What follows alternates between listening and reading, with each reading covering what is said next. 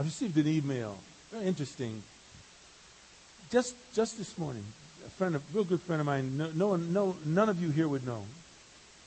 And I think it was well-meaning. It was one of these emails you get and read. You got to read to the end. It says right at the beginning. You got to read to the end. And at the end it says, an angel told me that if you answer this to one person, you'll have whatever you want to receive in a month. And if you answer it to 5 people and it's one of those stupid things that I can't wait to delete. I cannot wait to delete because I don't want to bother anyone else with that message. But in the middle of it, this person said that they're a believer, but not a church-going believer. And I yelled at the screen, no, you're not. You're not a believer. A believer is a person that gathers together with other believers to do the things that God's called us to do. And if you are a believer, you are at best retarded in what you think and what you know. And that'll be God's grace. And I'm angry. I walked in here upset because I think we're so flippant about our faith. And Paul, look what Paul's saying today. Turn to Ephesians chapter 4. Look with me at verse 17. Paul wants to get so serious about what he is trying to teach us, telling us the very value of the church, how the church works together, how we're all needed. He says in verse 17, I, Paul, affirm together with the Lord. Hey, listen, he is saying, listen, you want to listen to me? Okay. You don't have to listen to me. But he says, I affirm this together with my Lord. You best listen. You best take heed, he is saying.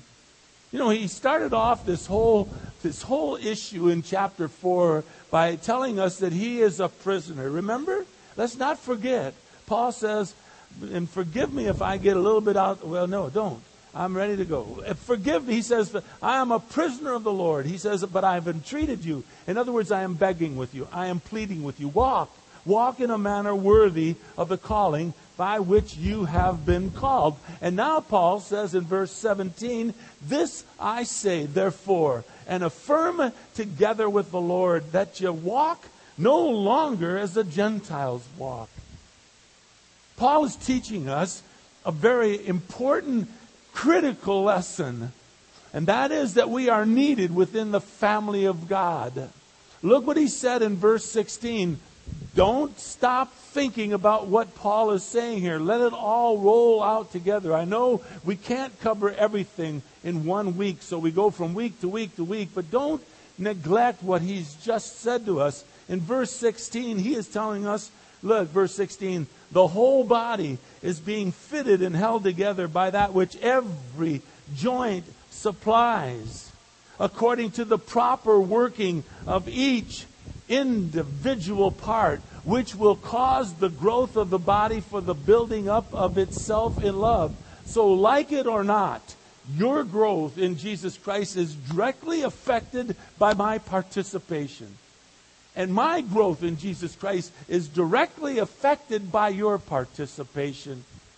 Both of us using the God-given gifts that our Lord has given to us so as to grow the body of Christ. And neither of us, none of us here are more important than the other. We are all of great importance. Otherwise, God wouldn't have given you the gift that he has so graciously given you. And none of us are more important because we have a certain gift that might be seen as more important than the other. We are all in this together. As he says in verse 16, we got the whole body working together. Every joint is going to supply. Each individual part is causing the growth. And to show you that for a fact, turn with me, please. We haven't even gotten off here in Ephesians, but turn with me back, please, to 1 Corinthians chapter 12. For those of you visiting, I'm not always this mean. I don't know if I'm mean or not, really. But look at 1 Corinthians chapter 12. I'm very serious about our faith. God has impressed upon me the very importance of yours and my faith. And it's so easy to lose direction. It's so easy to to get off track and to stop doing what God has called us to do. Look at 1 Corinthians chapter 12. It says in verse 12, I know I'm jumping into the right in the middle of all of this, but it says, even as the body is one, and yet it has many members, all the members of the body, though they are many, are one body, so also is Christ. Verse 13, for by one Spirit we were all baptized into one body, whether we be Jew or Greek, whether we be a slave or free. We are all made to drink of one Spirit, for the body is not one member, it's many. And then now Paul's going to give us a very interesting example. He says in verse 15, if the foot should say, because I'm not a hand, I'm not a part of the body, it is not for this reason any the less a part of the body. Going on with his example, he says, if an ear should say, because I'm not an eye, I'm not a part of the body, it is not for this reason any less a part of the body. He gives us this understanding. If the whole body, in verse 17, if the whole body were an eye, where would the hearing be? And if the whole body were a hearing, where would the sense of smell be? But God, verse 18, has placed the members, each one of us, in the body, just as He desires. And so He is explaining to us, going down from this verse towards the end of this particular chapter, explaining to us how each one of us are of importance, and then that sometimes even the ones that don't seem as important are even more important. And He wants to bring this all together so that there would be unity within the body of Christ. Look, it says that, verse 25, there should be no division in the body. And the members should have the same care for one another. If one member suffers, all of the members suffer with it. If one member is honored, all the members rejoice with it. Now, he says in verse 27, you are Christ's body, and individually you're members of it. And so your ministry, my ministry, our ministry affects not only this church and its growth, but our ministry with one another affects each of us. And that's the mystery. In chapter 3 and verse 9, Paul says, there is a mystery that has been revealed, and that mystery is none other than the church.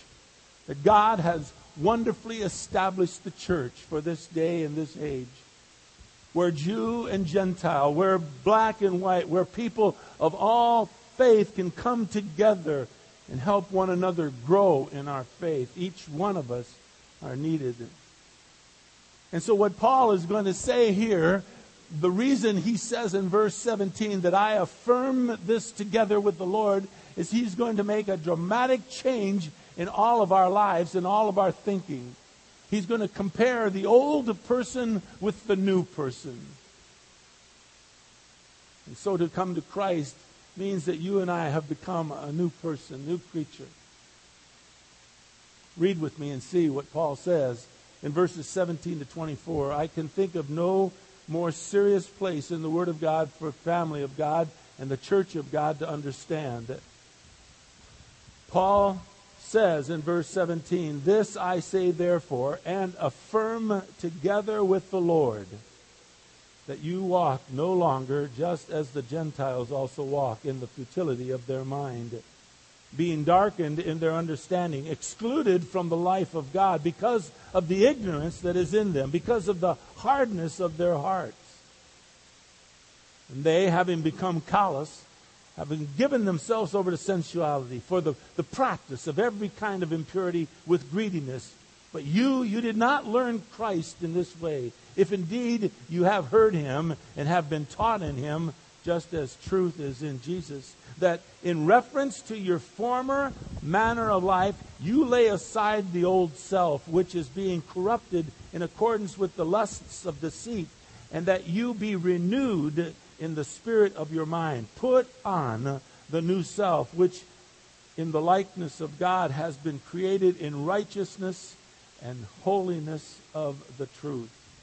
There's a transformation that Paul is asking to be made in each of our lives. He brings this forth because he is trying to establish with all of his heart this new structure called the church, this mystery, where all of us have a part, where each joint, each person has a part of the growth of one another. And so I believe Paul is so serious that he now mentions what is a given fact. And that is, he is speaking on behalf of God Almighty.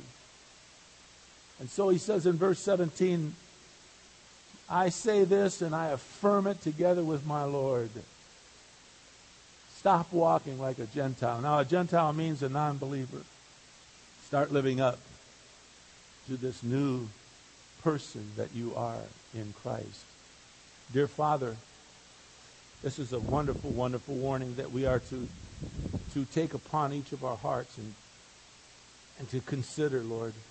And I know deep within my soul, Father, this would not be a popular message to give at a lot of churches. A lot of people would just be, they'd probably suck in so much air they wouldn't know what to do. And they would be perhaps appalled that someone would come and try to tell them how to live their lives. But Father God, we have a responsibility that comes from the very essence of who you are. And so if Paul says, I affirm this together with the Lord, so, Father, foolishly say in my own self that I affirm this together with the Lord. We need to be very serious about what you've given us, this new life. Would you please move me aside, Father, as best you can. Hide me behind the wonders of your words. I pray your blessings upon this particular message, perhaps more than any other I've ever given. I pray this within Jesus' precious, precious name. Amen.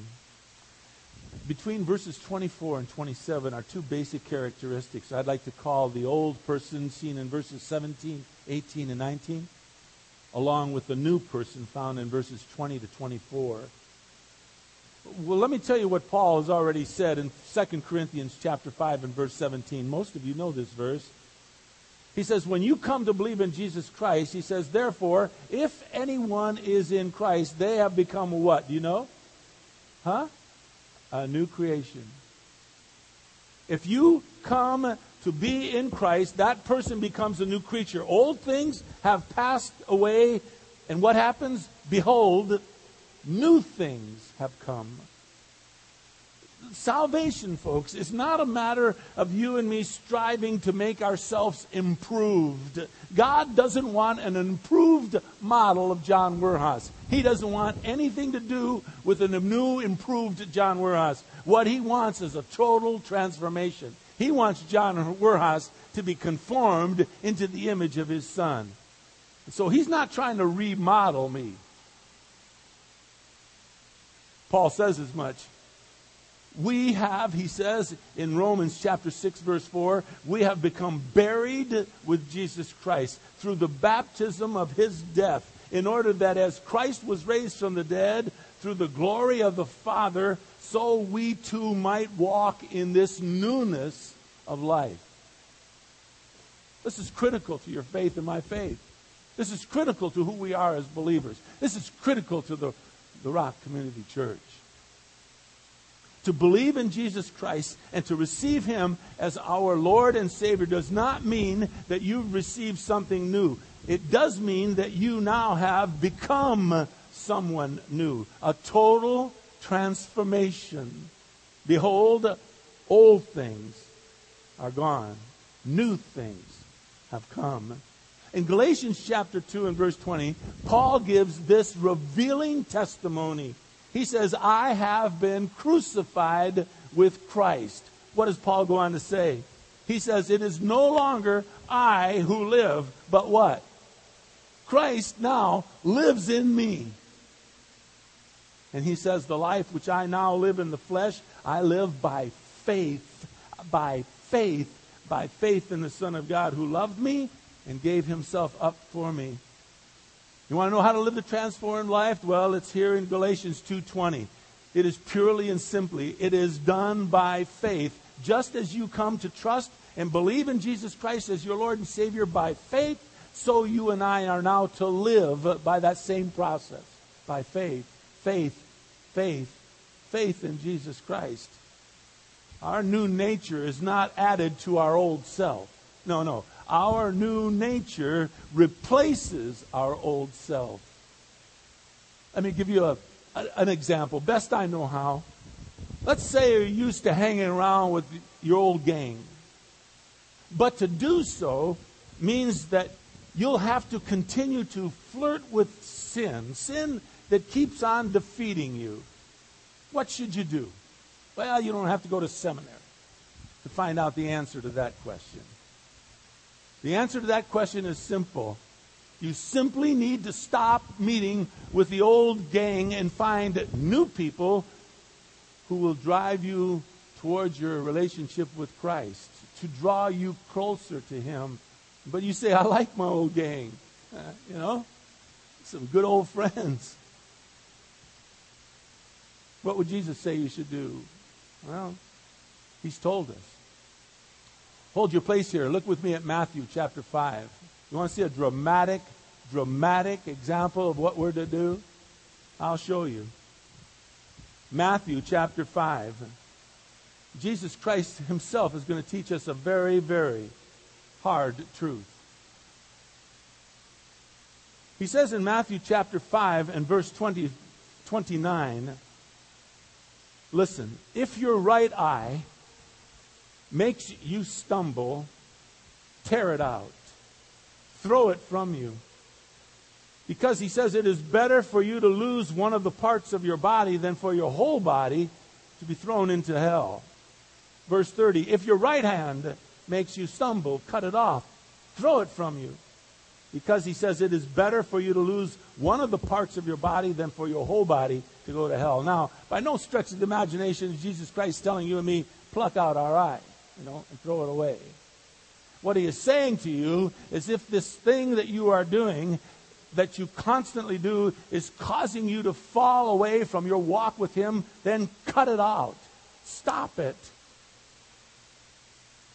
One of the greatest things ever happened to me, I've told you many times, happened to me as a young person who just trusted, not young, I was in my 30s, but a young person in Christ. I was no more than, I don't know, I'm going to guess, a week, 2 weeks old in the Lord. I had told my friends I became a Christian. And I was sitting with them in a place that we normally sat. And the one guy who was the leader of the pack looked at me and says, we don't want to hang around with you anymore. You become this Christian guy. And I was waiting for some to laugh. There was a table full of friends. Nobody laughed.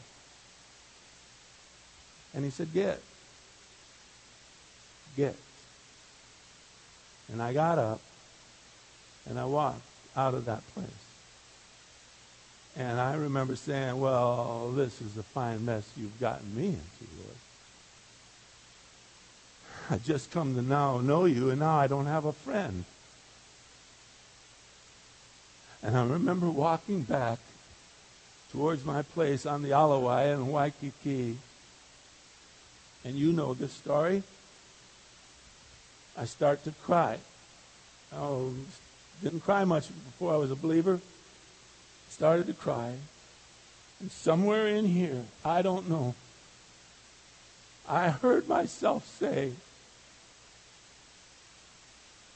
okay, Lord, if it's just you and me, the rest of my life, that will be sufficient. And I meant that as seriously as a heart attack. I meant what I said. I think Christ knew my weaknesses. I believe with all my heart, though, my Lord knew my insufficiencies, my inability to really walk with Him in an upright fashion. And so He caused my friends to turn from me rather than from me to stay there and flirt with sin. And that's what I would have done had I stayed there. But Jesus Christ did the chopping off for me. My strength was I was willing to listen to him. The point is this: you and I must die. We must die to our old selves. We must die to our old desires. We must die to our sin nature. We must cut them off. And with the help of God and faith, we will be able to turn from our old selves into a new person, a new creature. New things have come. It's not brain surgery. Christianity is not brain surgery. If our old habits are holding us back, if they keep us defeated as a believer, then we're to get rid of them and turn to God in His ways and to trust in Him. You know, the trouble is, I'll tell you the trouble is, because I know I'm a struggling Christian, you know. Some don't wish to change, and therefore they end up living this ho-hum Christian existence, defeated, unfruitful. And Paul is giving us a clear warning. He says there needs to be some changes in our lives. We need to walk in this newness of life. And so in verses 17, 18, and 19, he tells us what this old life is like. Remember, verse 1 of chapter 4, he says, begging you, entreating you, I want you to walk in a manner worthy of your calling.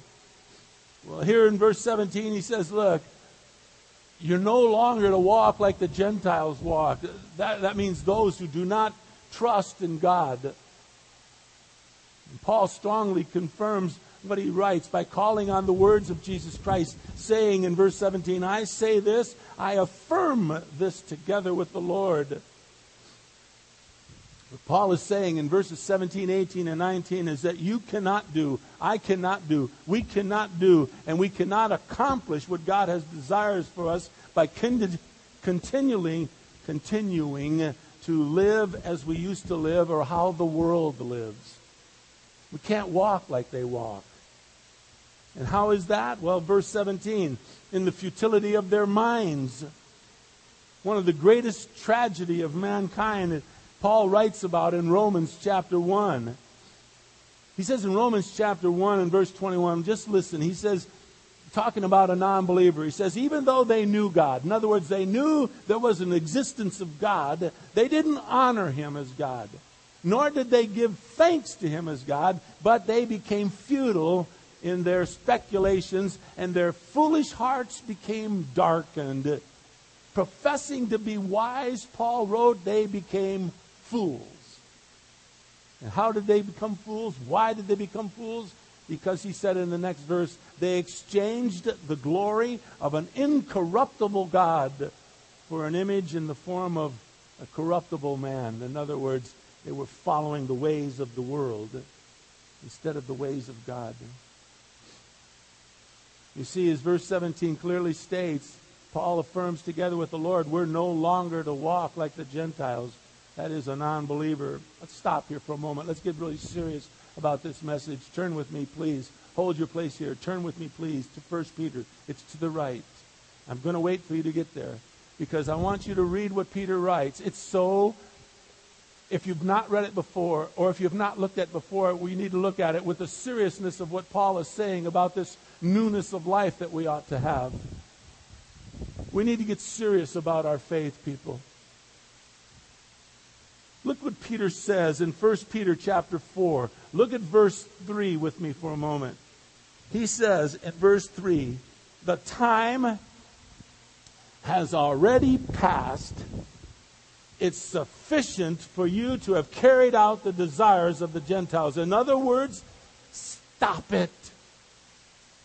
Stop living like a non-believer. Grow up. You've sinned enough. The time already has passed. It has been sufficient for you to carry out the Gentiles of the desire of the Gentiles, pursuing a course of sensuality, a course of lusts, of drunkenness, of carousing, drinking parties, of abdominal idolatries. These days, Peter is saying, are over with.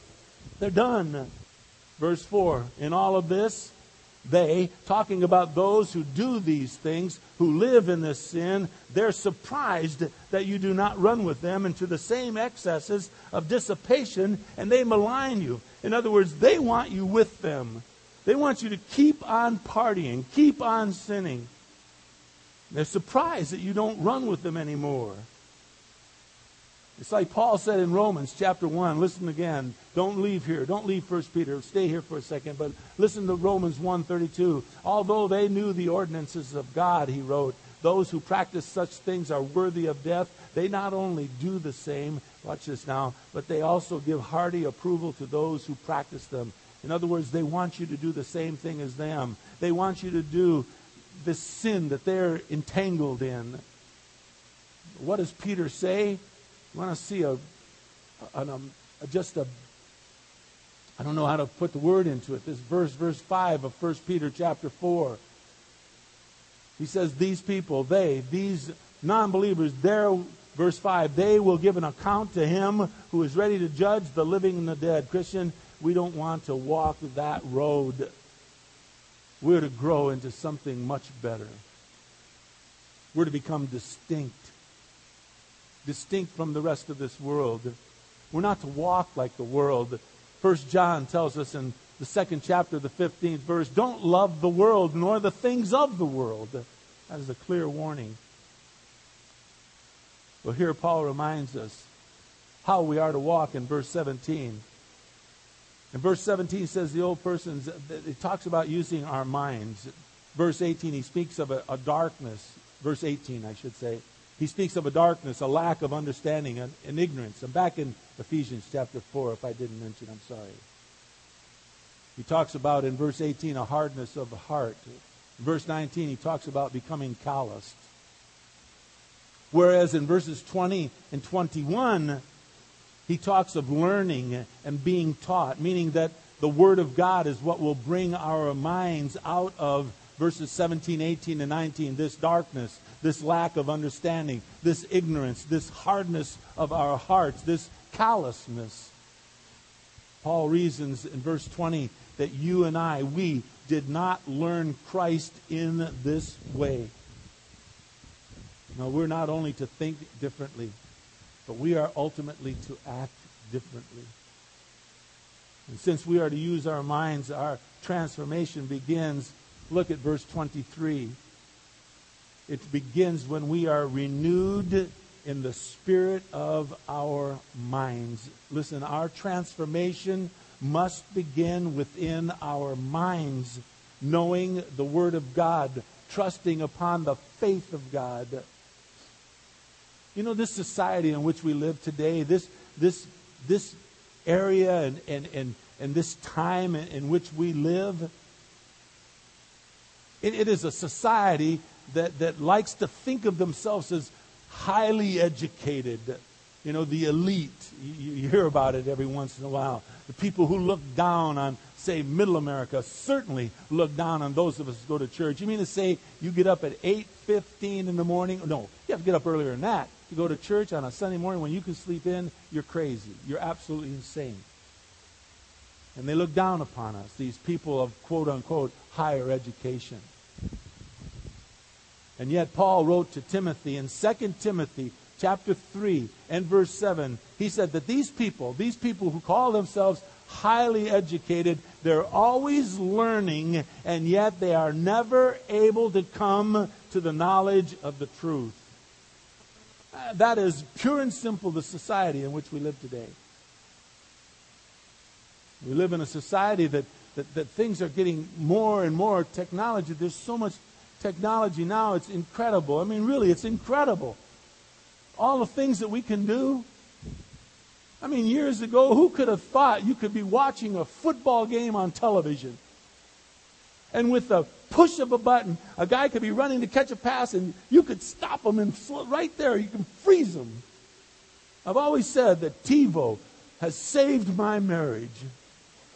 Yeah, it did. Kay will come in and ask me a question in the middle of a wonderful football game, and instead of saying, not now, not now, not now, I can go, boop. And that guy stops, and I can listen to anything she wants to say for as long as she wants to take. Who would have thought that we could have done that some years ago? We have become so highly educated. And yet, Paul says, even though they learn and they learn and they learn, they cannot come to the knowledge of the truth. Why? Because in Ephesians 4:18 and 19, because Scripture tells us that those who reject Jesus Christ, our Lord and our Savior, verse 18, they've become darkened in their understanding. They have excluded themselves from the life of God because of the ignorance that is in them, because of the hardness of their hearts. And they have become callous. They've given themselves over to sensuality, the practice of every kind of impurity with greediness. You see, Satan has blinded the eyes of those who have rejected Jesus Christ. Paul says as much. 2 Corinthians 4:4, he says, the God of this world, namely Satan, has blinded people from seeing Jesus Christ. And so we're to reach these people. We're to be serious about this life we live. We're to stop being like this old person that used to say, give me, give me, give me, I want, or whatever it is that we kind of did. And we are to become a new creature.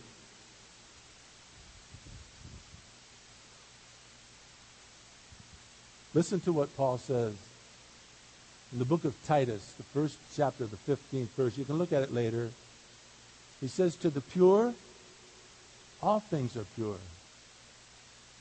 But he says, to those who are defiled and unbelieving, nothing is pure.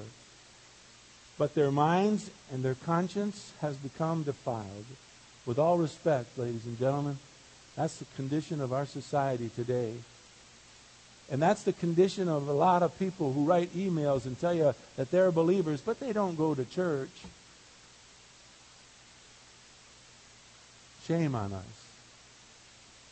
May we as a body of believers not allow that to take place. May we as a body of believers know what it says in verses 20 through 24 of Ephesians chapter 4. We did not learn Jesus Christ in that way. We're to become involved.